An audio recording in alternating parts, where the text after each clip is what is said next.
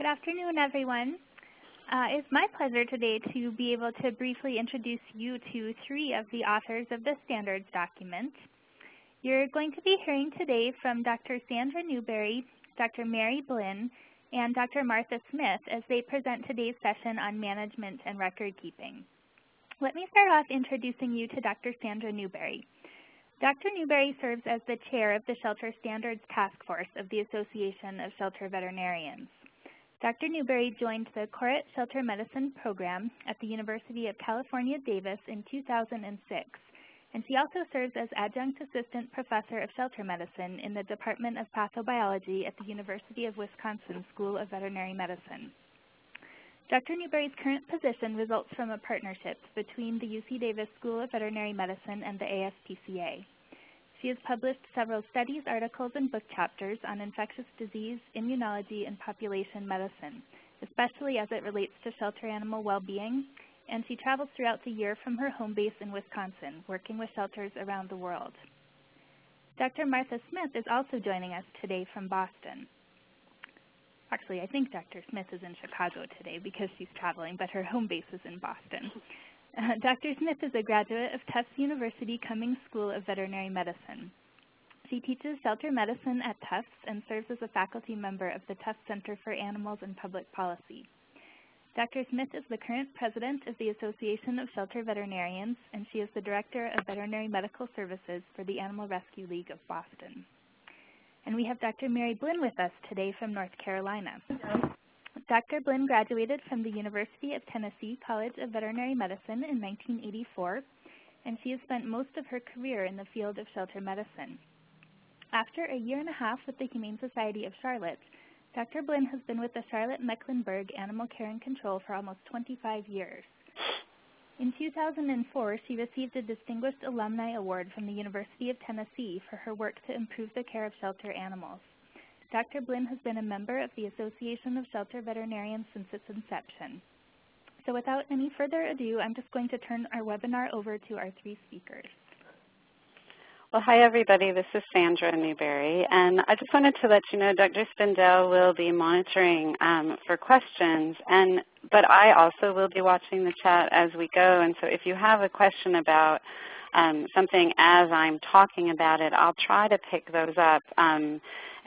If there's questions that are kind of on a different topic or questions that we want you to kind of hold for later, then Dr. Spindell may be grabbing those. But if it looks like it's something that's really relevant to what we're talking about, I'll try to grab those as we go. And so please, if you do have questions as we're going through, let us know, because we want to make sure that you're getting the information that you need as we're talking. So we're really excited to be doing these webinars and really excited to have so many of you here. And today we're going to talk about management and record keeping, and this is not often a topic that kind of thrills people and wows them when you just kind of hear the topic, but we feel like it's a really, really important topic, and in so many ways it's really kind of the foundation of everything else that happens. And what we're really talking about here is, you know, how do we plan and how do we manage? And so I wanted to just start out with a little thing that I actually just learned about through a physics book I was working on with my son. And there's a little experiment called Let's Take a Random Walk. And so if we imagine that we're going to take a random walk, and we start here, and what we would do is every time we're going to go somewhere, we're going to flip a coin, and that'll help us decide whether we're going to turn right or turn left and take a step. If we do that, and here I don't have arrows to do it as many times as we would need to, but if we did this 100 times, after 100 times, we would end up only 10 spaces from where we started, even though we'd taken 100 steps. And so the reason that I wanted to sort of introduce this whole topic to you with this idea was to really say that what we're talking about is that having a plan and moving in efficient ways, in directed ways, is so much more effective for getting us where we want to go than trying to get where we want to go without one.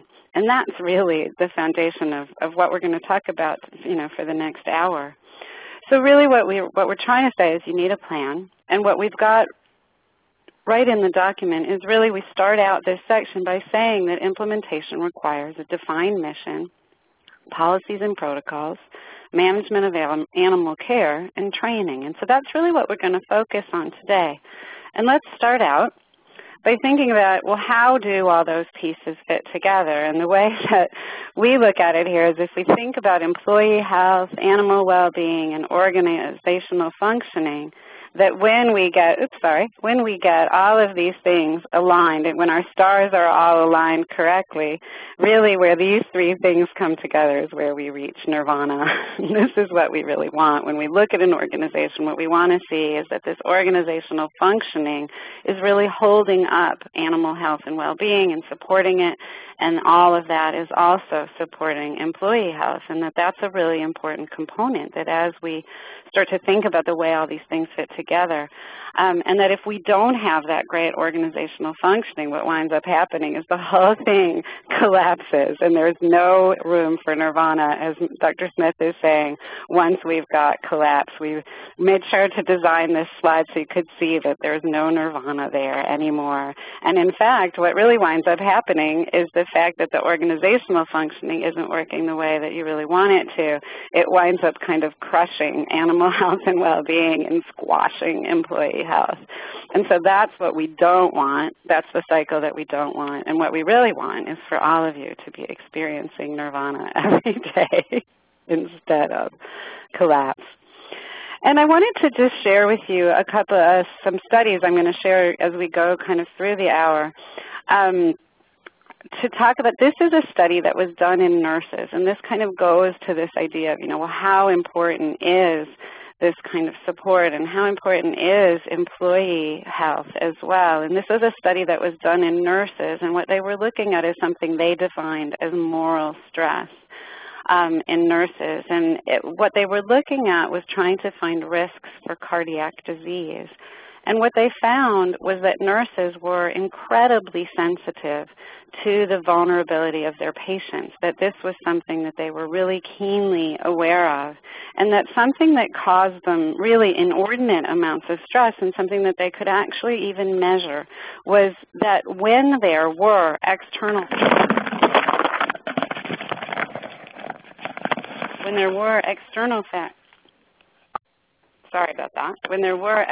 factors that prevented them from doing what was best, that this was inordinately stressful to them, and this was something that they were able to identify as a specific stressor and a specific risk for nurses, was this kind of knowing the right thing to do and being unable to do it, and the feeling that they had no control over each specific situation. And they actually were able to find this association between cardiac disease and that lack of control in the workplace when there were high demands such as very vulnerable patients. And so I think if we try to, kind of look at this and sort of see, well, what are the parallels for animal shelters in this, I hope it should be pretty clear to you to kind of think, how does that play out for the patients when the people who are caring, who are providing care, are really stressed by the situation. So one of the things that we've got in the document, and one of the things that we spent really a long time thinking about, one of the things we're hoping to do as we do these webinars is kind of share with you a little bit of our process. But one of the things that we thought a lot about was this issue of veterinary involvement. And it's interesting because here we are, a group of veterinarians, writing a document telling shelters that we feel that veterinarians should be involved. And so this is the actual language from the document, because animal health is woven into almost every aspect of sheltering or rescue programs. Veterinarians should be integrally involved with development and implementation of an organizational plan and must have supervision of medical and surgical care. And so that was something that was very, very important to us, and something that we felt, that we really wanted to have included, and we wanted to say that carefully. And I'm guessing Dr. Spindell is going to come back in a couple of months and talk about medical health and physical well-being, and we're going to address this issue again at that point. But what I wanted to do was kind of share with you a study that was done looking at shelters in the western U.S., It was done by a couple of epidemiologists and a postdoctoral fellow, and it was done to try to characterize animal shelters in one region of the western U.S. And one of their goals was to describe infection control and to sort of figure out what kind of future training they should provide, and also just kind of see whether disease concerns varied with shelter demographics. And so they did kind of what we would call a cross-sectional survey, and the study was done in 2007. And one of the questions that they asked was, who's in charge of disease control? And this was very interesting as we kind of looked at this study to see that in 42% it was the shelter director or manager, and only 6% of the time was it a veterinarian who was actually in charge of disease control. And this is despite the fact that when they looked at the responder, so the person who was actually filling out the survey for each particular shelter, over 25%, so over a quarter, 25% of the people responding were veterinarians, but only 6% of the time were veterinarians actually in charge of disease control. And so that just kind of gives as an example why we felt it was so important to include a statement like that. And so when we go back again to the standards, all healthcare practices and protocols should be developed in consultation with a veterinarian, ideally one familiar with shelter medicine. This is something, again, that we spent a lot of time talking about, and the reason for the wording is that what we recognize is that not every shelter will actually have access to a veterinarian who's familiar with shelter medicine. And that's something that we hope maybe in the next version of this document, maybe that will have changed. Maybe there'll be more veterinarians who are really experienced and familiar with shelter medicine, and that's certainly high on the priority list, I think, for all of us who are on the call now, and for the authors of the standards. The other thing here is authority and responsibility must be given only to those who have the appropriate knowledge and training, and this is something that we're going to spend a fair amount of time. Dr. Blynn's going to come back and talk with you a little bit more about this concept, but where it comes to this statement about, well, why should veterinarians be so involved, is that we really felt pretty strongly that veterinarians are the ones who have the information on animal health and well-being, and we want veterinarians to be able to share that as planning, in the planning process, so as a proactive step to involve veterinarians sort of in the management process rather than just in the reactive stuff. And we'll come back and talk about that a little bit more as we go through the talk. The next thing I wanted to share, and this is something that, it's an interesting thing to share at the same time as sort of saying what we really want is we think that veterinarians should be more involved. At the same time I wanted to share, this is a study done by Barb Jones from University of California. She just last year finished her residency in shelter medicine, and this was one of her projects that she worked on. And if we look at her study, she surveyed shelter directors and shelter managers and wanted and asked for sort of an appreciation of knowledge, both of their own knowledge and then their understanding of the knowledge of veterinarians that they were working with.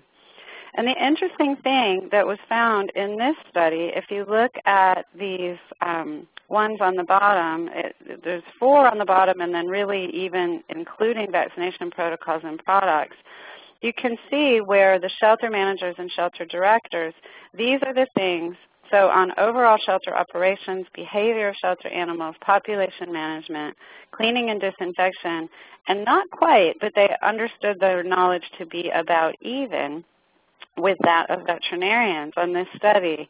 And so this is an interesting point that I wanted to bring up to say that I think there's a lot of reasons for this. And I'm curious if any of you are interested to have you kind of respond in the chat to sort of what do you feel like are the reasons for this? I have a lot of ideas and I'd like to share them, but I'd also love to see if any of you are willing to share some of your ideas for why does this happen. I'm going to give you just a couple of minutes to put some ideas in the chat. I'll keep talking a little bit as they're coming. But so shelter managers and shelter directors thought veterinarians were more knowledgeable in diagnosis and treatment of infectious disease, but almost equally knowledgeable for vaccination protocols. So this was the perception, this was from the shelter managers and directors in these Western shelters that were surveyed, to answer that question that Lisa just put up. She said, whose perception is this? So this was the shelter managers rating their own knowledge and then their perception of the knowledge of veterinarians. So great. So Jen is saying many shelter managers are or were vet nurses or vet techs and really are there on the front line. And so I'll just start talking a little bit about kind of some of the things that I think are going on, that many managers and directors have been in the shelter field for many years and really are very knowledgeable, and so that's a great thing. Somebody's saying they're on a power trip, and I think in some cases what's happened is that what we really see is that there was a period of time where veterinarians really weren't very involved in animal shelters, and people really wished that veterinarians would be involved. We had veterinary involvement coming through, and then after we had the veterinary involvement coming through, what many shelters experienced was that the veterinarians who were coming to help with shelters didn't really have all the information that the shelters wished they had, that they didn't have the kind of herd health experience, or they didn't understand how to manage shelter populations, or they were really coming from private practice. And what we're seeing now is more and more we're trying to grow the field of shelter medicine specifically. And I don't think in the time that we have together, that we'll ever really, we're not going to answer this question. But I did want to pose it just so everybody can kind of see that there is this, here we are, a group of 14 veterinarians, shelter veterinarians with, hundreds of years of experience amongst all of us, saying that we really feel strongly that veterinarians should be involved in these things. And then here's this study sort of showing that there is this different kind of perception. And so it's really important, I think, for us to have this recognition as a field as we move forward. And so this study was something that I wanted to share with you all just so we can see what the perceptions are. And again, this is a small regional thing. But thanks very much for all your responses in the chat. I'm looking at them as they're going by, and it really is true that in many cases veterinarians weren't getting trained and weren't getting the training they needed to be in shelters. And what we're hoping will happen as we get more and more veterinarians trained to work in animal shelters, and even more and more veterinarians in private practice who have interest in animal shelters, that the more that we get that happening, the more great things are going to happen. And shelter medicine is really a very new field, and it's one of the things that makes it so exciting is how much it's grown in such a short period of time. So thanks for your input on that. I just thought I would just kind of open that can of worms and make sure everybody, I think it's an important thing to think about.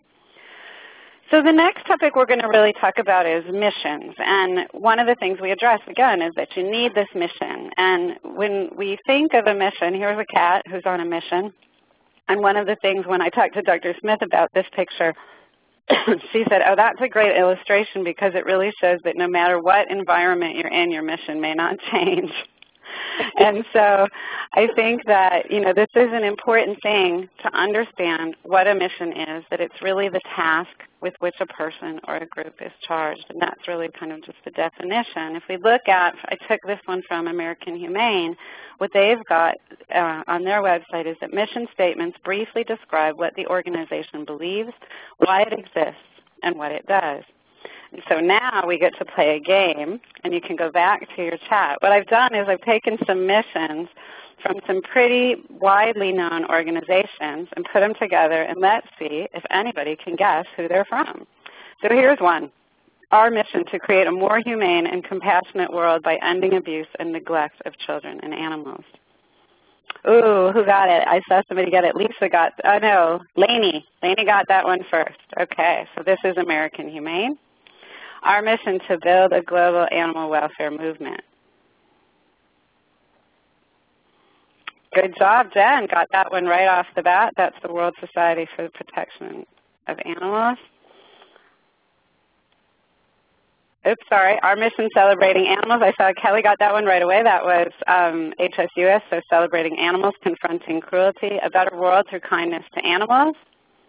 Best friends. Good job, Denise. You guys are good. You're quick typers, too. A mission to unite the animal welfare community and be a powerful advocate to improve the lives of animals.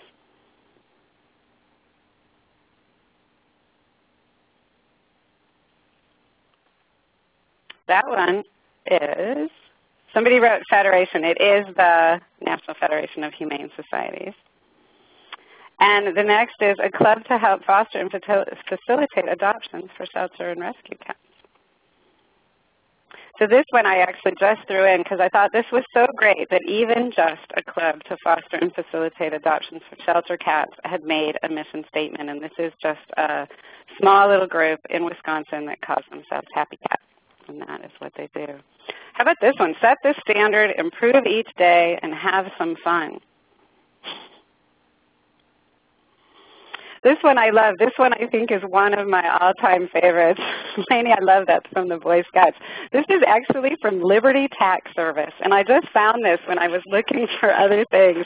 But I thought, what a great idea here that we've got something that includes set the standard, improve each day, and have fun all at the same time. And how great is that to include that in what you do as your mission?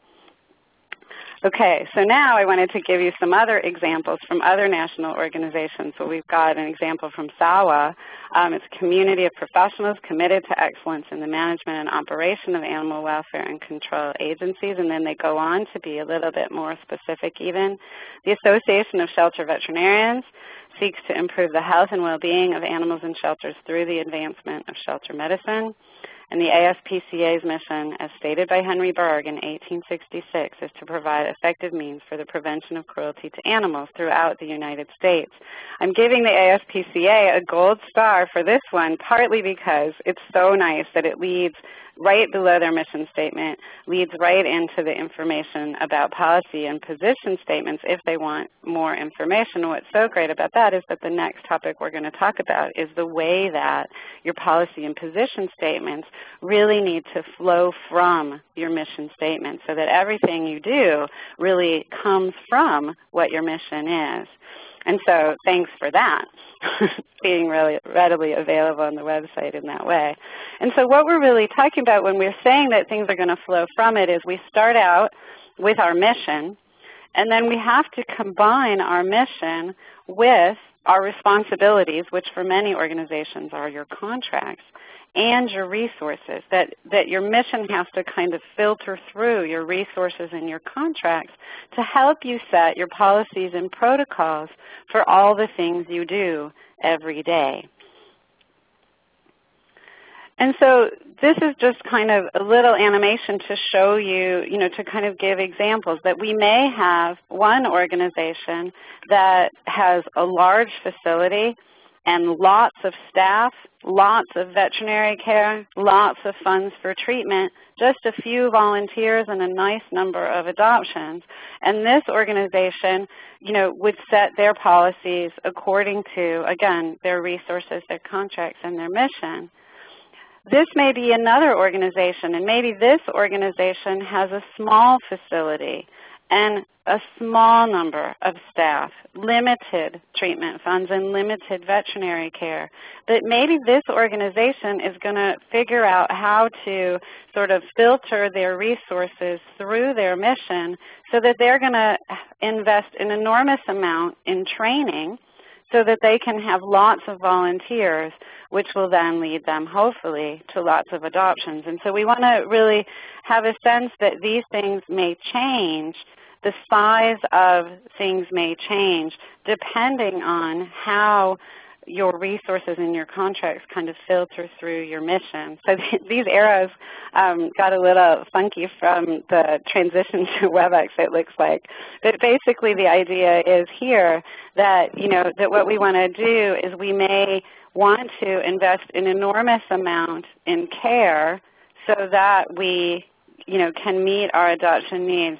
and that as things filter through, your resources control what you can invest in terms of your policies and protocols. So your policies and protocols need to go back and kind of reflect your mission, but with an understanding of kind of what your resources and your responsibilities are.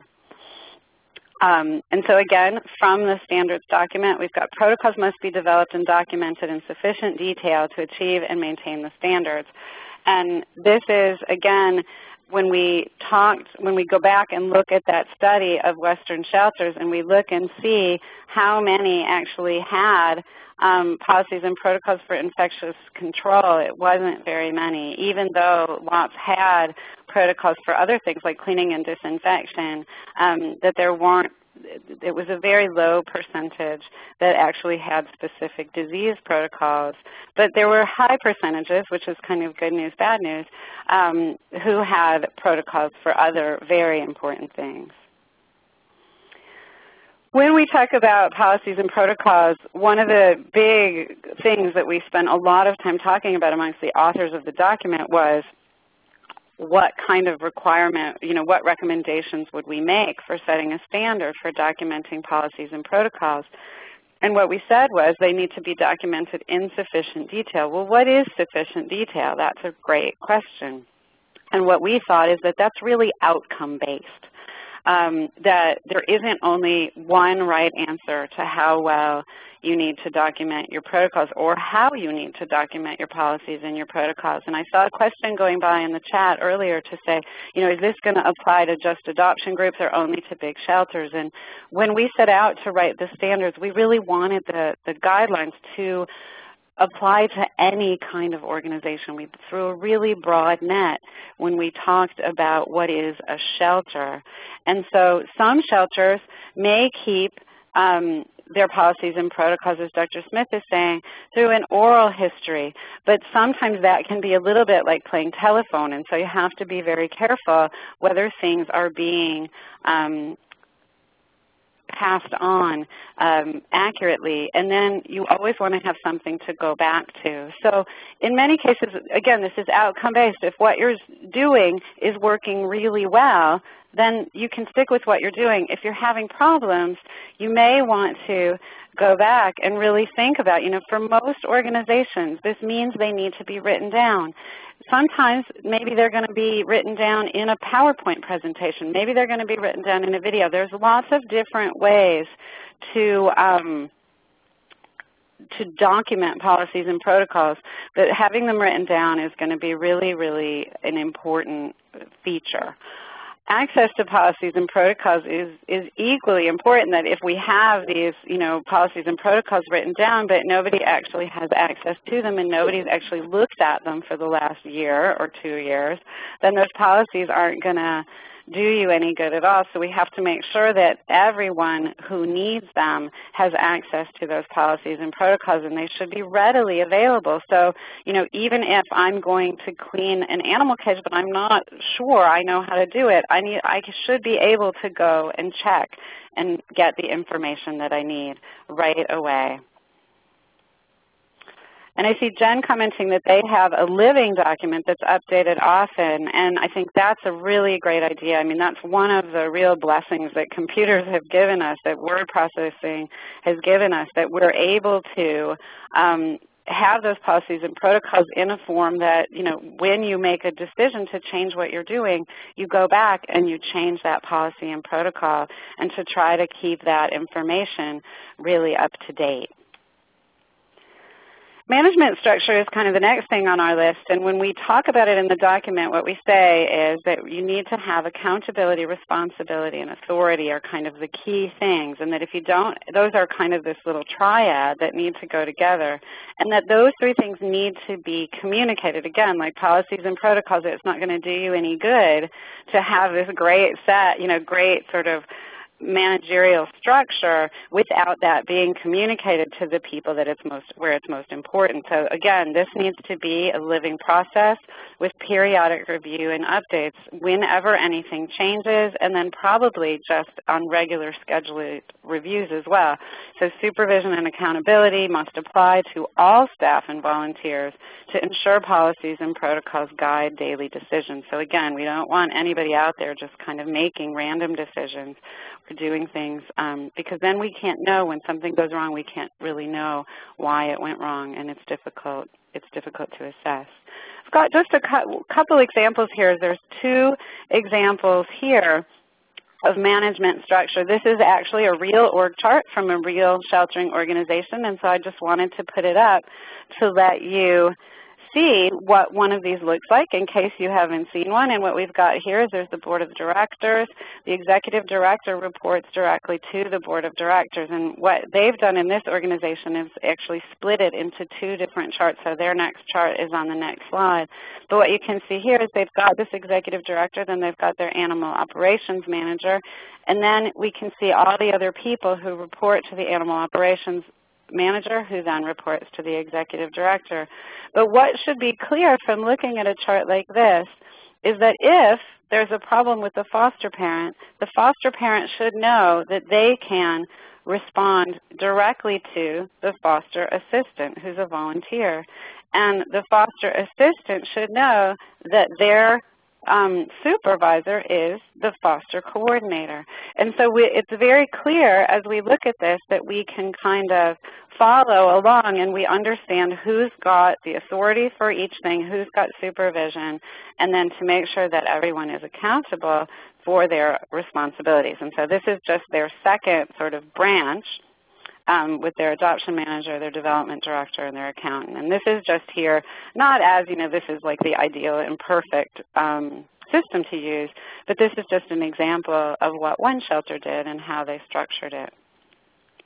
So again, when we think about this kind of triplet, we always want to make sure that these three things are fitting together nicely, that we've got when somebody's given authority for something, they also have to be accountable for it, and that they also need to have the appropriate supervision to make sure that the job is getting done. Okay. And Susan, thanks for that comment. I just want to make sure that everybody's seeing what's going by in the chat as well. Susan's got a comment in here saying, make sure that your job descriptions are in sync with your org chart and that your protocols are also the best practice they can be. And so what's really, it's really nice to be able to have this all in writing, because that's the only way you can be sure that everything's going to kind of fit together in this way. Okay, so we're going to start out and talk about training now. I'm going to just take a quick second to see, does anybody have any questions about anything we've covered so far? I haven't seen any kind of hanging questions going by in the chat. Okay, great. And I'm seeing lots of recommendations from people about resources for you to reach on ASPCA Pro, and that's great. And any other resources that people have, please feel free to share that in the chat. There's so many resources out there for this kind of information, and there's so many shelters out there doing really a great job with this kind of information. So, the more that shelters can share that information, and all organizations can share that information, the better. So when it comes to training, I was thinking so much about this as I was putting this slide together. I think of all the fields in the world, we should be the ones who understand training, right? We know so much about animal behavior and training the animals that we work with and how important training is to success. And so I wanted to just kind of give an example of, this is my little dog Peanut. And this is what she used to do every time we took her to the woods, which we would do, a couple times a week. We would go out to the woods, and what we saw was that she had this incredible natural ability and also had this incredible drive, and something that made her really, really happy was finding obstacles for herself to overcome. And so we thought, wow, look at that natural ability. Let's recognize her natural ability let's offer her some positive reinforcement and give her some more challenges. And now she's a little star of agility. And so really I wanted to introduce that to sort of say that that's the really, we should be thinking. There's one shelter I work with that actually started a program. It's Wisconsin Humane Society, started a program called Click and Treat, where that's a way that they reward each other for doing really good things. And so we really want to think about all that we know about training when we start to think about training for our organizations as well. Because what we would never want to do is ask someone to perform without giving them training first, because this is really what it feels like if somebody asks you to do something that you've never had the training to do. And this is where we go back to that concept of moral stress, that when we're put in a position and we're asked to do things that we don't have the training to do, it really doesn't feel good. And just as an aside, I want you all to know she got a lot of treats after she stood on the skateboard.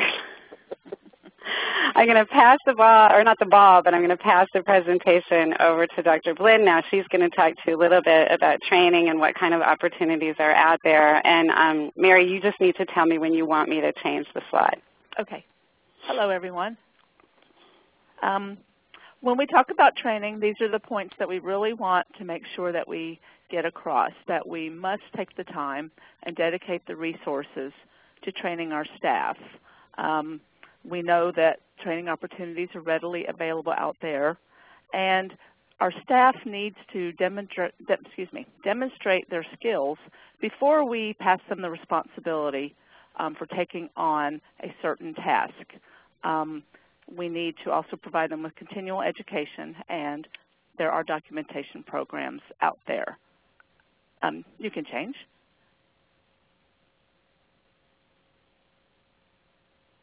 Hello? Sandra, can you change the slide? Yeah, Valerie, it looks like I somehow don't have the ball all of a sudden. I have X's instead of arrows by where I changed the slide. Oh, wait, no, there we go. Sorry about that. Okay, and this is just a diagram of what we really want to happen. When a new staff member comes on board, we want to provide them with the training that they need. This may especially be more important in some of kennel staff that may not have a lot of education or skills prior to coming to your shelter.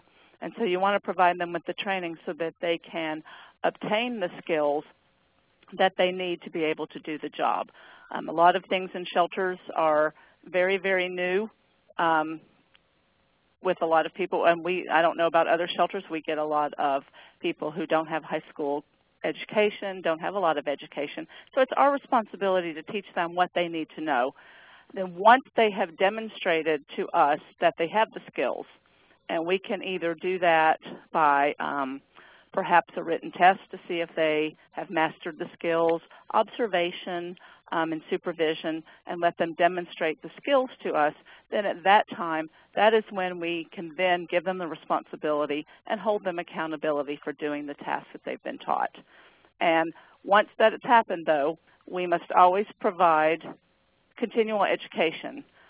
We see in the shelter world things change so quickly. There's new disinfectants out there. There's new vaccines that are available. So we always need to provide continuing education to make sure that our staff stays up onto the latest things.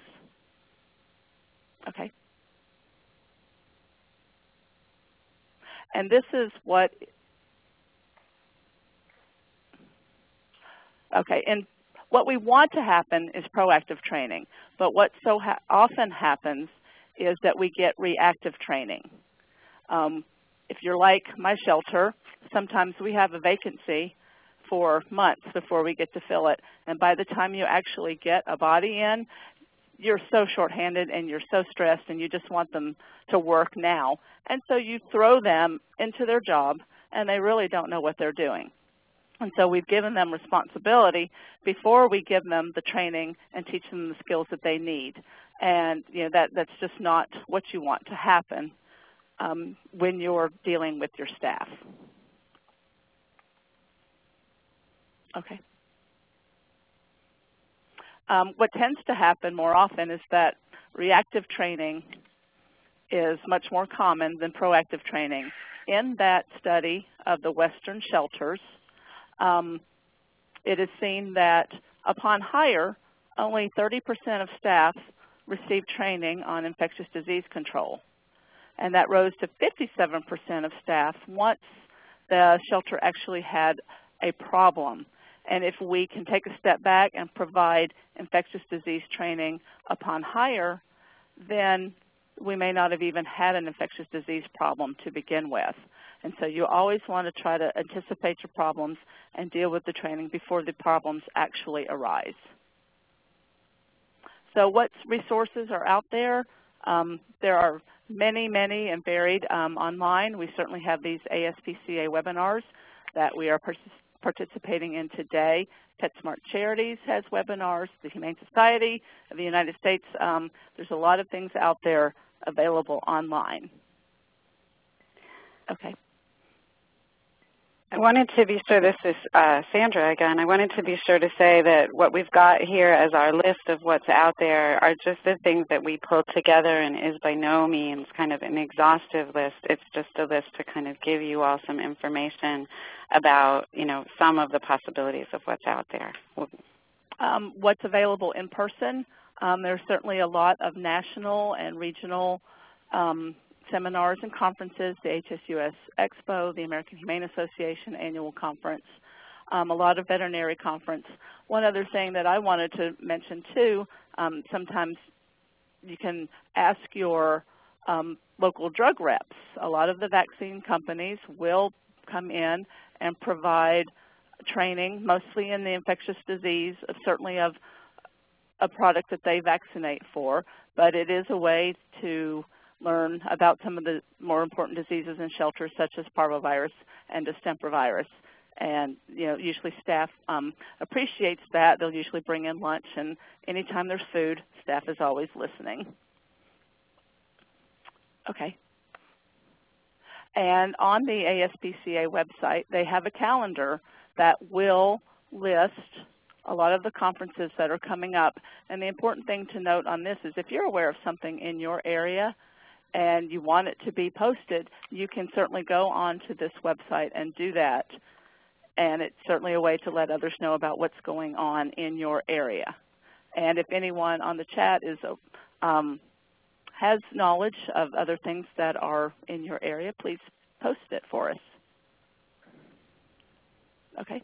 Just wanted to make sure everybody is aware this is just a screenshot of the ASPCA calendar, the ASPCA Pro calendar, but I just wanted to make sure you see here where they start their calendar. Right up here at the top it says to submit your conference, workshop, or training events. You can click here, and it really is really easy to do. You click there and you just put in all the information, and then you'll get that on that calendar. And it's so important for everybody to have this as a resource where we can have all this information in one place so that people, when you want to start thinking about training, it's all there for you.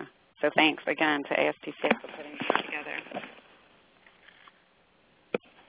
Okay, there are several books available as well. Infectious Disease Management and Animal Shelters, Shelter Medicine for Veterinarians and Staff. Both of these books are certainly geared toward people in shelters, and they're not written so scientifically that only veterinarians can understand them. They can certainly be picked up by just about anyone in a shelter and get some good information from them. Also, there are many books now on forensic science, as that is becoming a burgeoning field in shelter medicine. And if you do a lot of cruelty investigations, those are available as well. Okay. And it's also important to keep in mind that we must continually train our volunteers.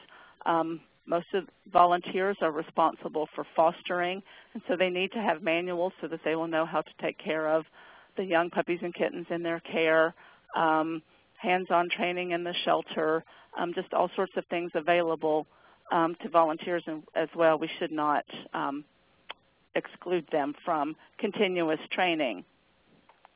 Okay.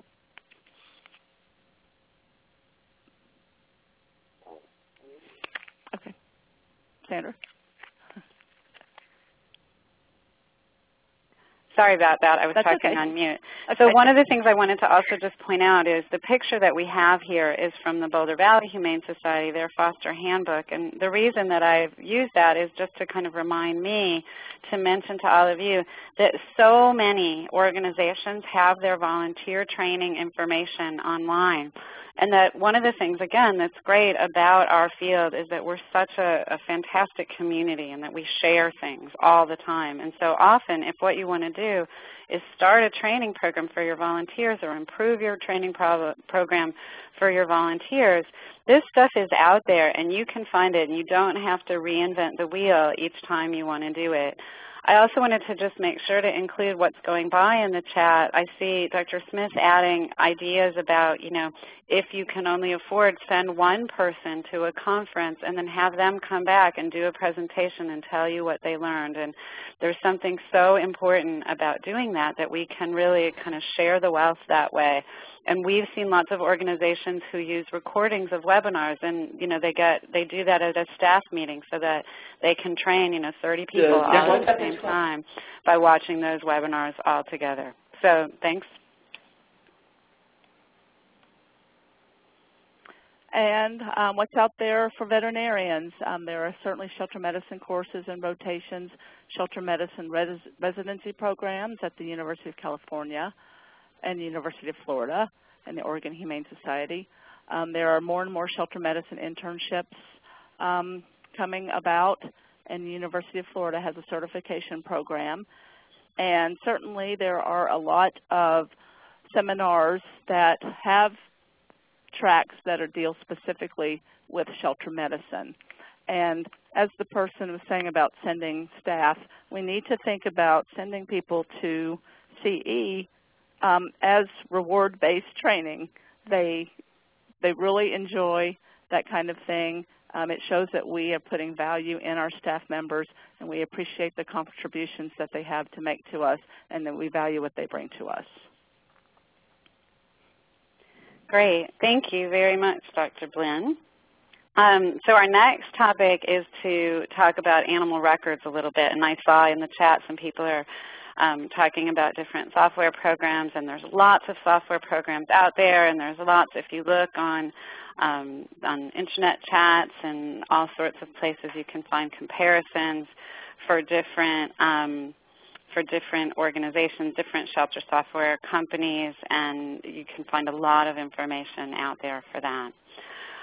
When we talk about animal records, and this is, again, just information that we've pulled directly from the document itself, that when we talk about animal records, the things that we want to have included in those animal records are identifiers, microchip scan results, chip number, species, age, gender, physical description. We're going to come back and talk about that in just a second.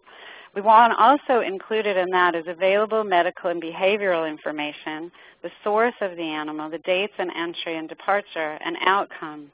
And so I'm glad that some of you were asking about computerized systems, because while we're not telling you, oh my gosh, you need to have a computerized system, because again, we're throwing a really broad net for all kinds of organizations.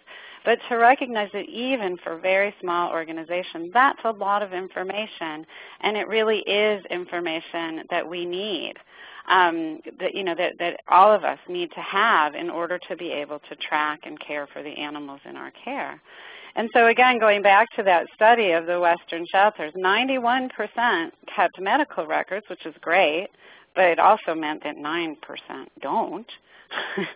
And then 64% had computerized data systems, which again means that a large number didn't. This may be to some extent biased by the way that they were doing their collecting their data, but in any case, it's an important sort of example for us to recognize that keeping this kind of information, it's a lot of information that you need. You really do need it, and you need to make sure you have some kind of organized system for doing it, right, that nobody's going to eat or pee on. So I've got back there, I've got a little bit of caution in terms of talking about breed when we talk about putting that down in an animal's record. And I wanted to just briefly go through some information. I got these slides from Amy Martyr from the Animal Rescue League, the Center for for shelter dogs. And this is a great little study that was done, and here's some information. If we look at all of these dogs, and I'll have you guys put it in the chat, one of these dogs was given a blood test DNA, or all of them were given blood test-based DNA to determine their mix of breeds, and one of them had a significant amount of Labrador Retriever. And what are your guesses? So they've got little numbers on them. I hope you can see they're numbered 1 through 9. Which one is the Labrador Retriever? Lainey is guessing 5. Okay, so you're all getting your guesses in. I'll give you just a minute. I think we can all agree it's pretty hard to guess. And there it is. It's number 2. So at least from what I'm seeing, I know Megan got it, and somebody else may have gotten it too.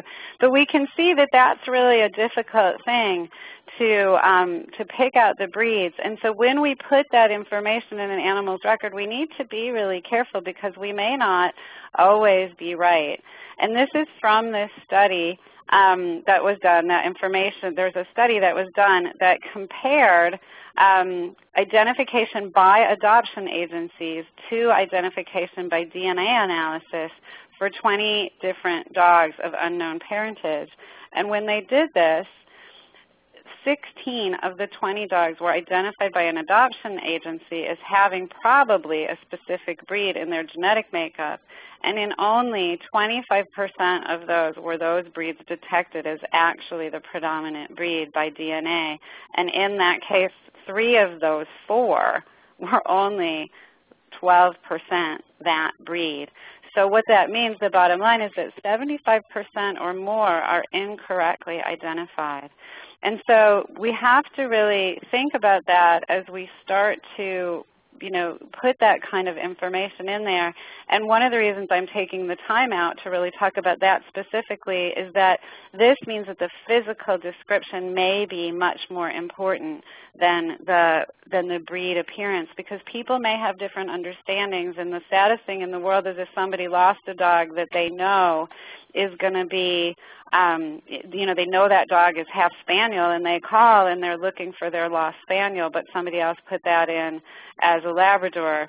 We need to be real careful about that. And so when we go to identification, we really want to use physical description to use that. I'm not saying don't use breed at all, but I just wanted to kind of raise everybody's awareness of how often breed may be a little bit misleading. And so one of the things we want to say is maybe it looks like a Labrador, or really understand that when we put breed in there, that that's really what it looks like to me, with the understanding that we may not get it right much of the time. And so that's just a really tricky question, and I wanted to bring that up. And we found that we think those DNA tests have pretty good accuracy, the DNA test that was used in that study. Okay, so then we're going to move on to animal, as in this, conversation about animal identification. These are my 2 cats. And the question is, if we put into the record domestic short-hair, male, neutered, white with gray markings, green eyes, and stunningly attractive, how would we ever know which one of these cats was actually Luciano? There's hints, but we wouldn't really know. And I'm making a joke about it in this picture, and we make this joke every day because it endlessly entertains us that our 2 cats look so much alike. We could scan him if he had a microchip, which of course both of mine do. But it's really important that we have some kind of identification that's actually on this animal so that we can figure out which animal is which. And it's funny when I'm making a joke like this, but it wouldn't be funny if I told you that one of them was diabetic and needed insulin. Because if I tell you that, it puts both of these animals at risk if they're not properly identified. If we give the insulin to the animal who doesn't need it, we could make him sick. And if the animal who needed the insulin didn't get it, that could make him sick. And so we see this issue in shelters quite commonly where animals are on medication, but the animal hasn't even been accurately identified. And in fact, we see situations that are even much worse. So how important is this issue of identification? I don't know how many of you saw this story. I'm guessing many of you did. This is Target, the dog who came back as a hero from Afghanistan, who had saved this man's life along with many other soldiers' life. The dog came home with him. The dog was on Oprah, and this dog was euthanized by mistake in the United States after having come back. Here's a little bit of the story. Target wasn't confined, escaped from Sergeant Young's home. After being spotted on the loose, she was picked up. She was brought into the county animal shelter where she was held just like any other run-of-the-mill stray because she had no tag, microchip, or license. So to me, here is the first just tragedy in this, and I see what Lisa's saying as well is, how could it be that this dog didn't get a microchip, didn't have a tag, didn't have a collar, and, just such a tragedy. And so then, the story goes on, and then the sergeant arrived, called in, identified his dog on the computer, paid the fees for the computer, for the impound, and by the time that he got to, I'm sorry, this slide isn't working there. By the time he got to the shelter, somebody from the shelter had apparently picked the wrong dog out of the pen, so no identification. I'm guessing again. I don't know for sure, but I'm saying, if the dog was correctly identified, so misidentification again, and was euthanized by accident. The county itself that was willing to say we screwed up, we're acknowledging that, but obviously there's no way ever to make this right again. And so I just wanted to put in this plug that when we think about animal identification, I think sometimes we don't really realize that it has life and death ramifications, and really it does all of the time, every day. And I know for many of you, you're out there and advocating for identification and microchipping and tags and all of that, but we need to really remember how important it is even when animals are in shelters. So here's my cat. This is actually Doozle. Read my tag. Identification saves lives. And what we say in the document, and again, this was a really tricky thing for us to figure out how we wanted to say it, was to say we want physically affixed identification. What are the choices for that? We know there are some situations where a collar and tag just doesn't work. We hear shelters all the time complaining that they don't want to use some kind of a plastic collar because they understand that to put an animal at risk. But we really need to understand what kind of risk comes from not being identified and think about that. There's options for neonates, and again, I just wanted to show this is one example that, again, it can be really critically important to include these options, to include some kind of identification when we have even small animals, and the animals that I've cared for, foster animals, that sometimes just in having them identified so that I can weigh them each day and understand which one is which has given me the possibility to be able to save their lives by recognizing an animal who wasn't gaining appropriately or an animal who had lost weight, by being able to identify that real early and real quickly. And so that's the case with these little sausages here. You can see that they were going along, and then here comes their weight loss. And if I wasn't sure who was who, I might not have been able to identify that they weren't gaining properly, because I might have thought, this one was actually this orange line. I might have thought that that was the appropriate weight for this kitty, this puppy who was on the blue line.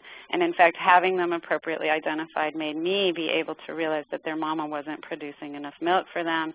I got in a team of little girls to come and help me supplement feeding them, and they all did just great. And here they are, grown up just a little bit more.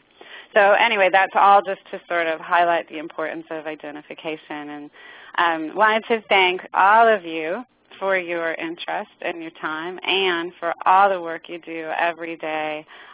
We so appreciate everything that you do, and so appreciate your desire to learn more and do more. And so thank you so much for all of that. And if we have a little bit of time, if there's questions. I think Dr. Spindell was doing a great job picking up the questions, so I don't think we have any hanging questions.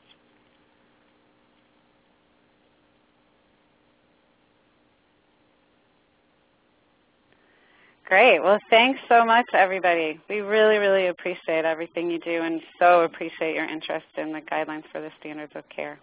This is Miranda. Thank you. Just want to take a moment to thank our speakers, and there has been great participation through the hour, some great conversations and sharing taking place. So thank you everyone for spending your afternoon with us today. Hopefully the information that was presented and that you shared with each other will be of value in your efforts to save more lives. And hopefully we will see you joining us next month for the 5 Freedoms and Shelter Wellness. There's information up on ASPCA Pro about how to register for that next webinar. Have a good afternoon. Thank you, everyone. I'll be emailing you all a link to the recording if you'd like to listen to it again and fill in your notes.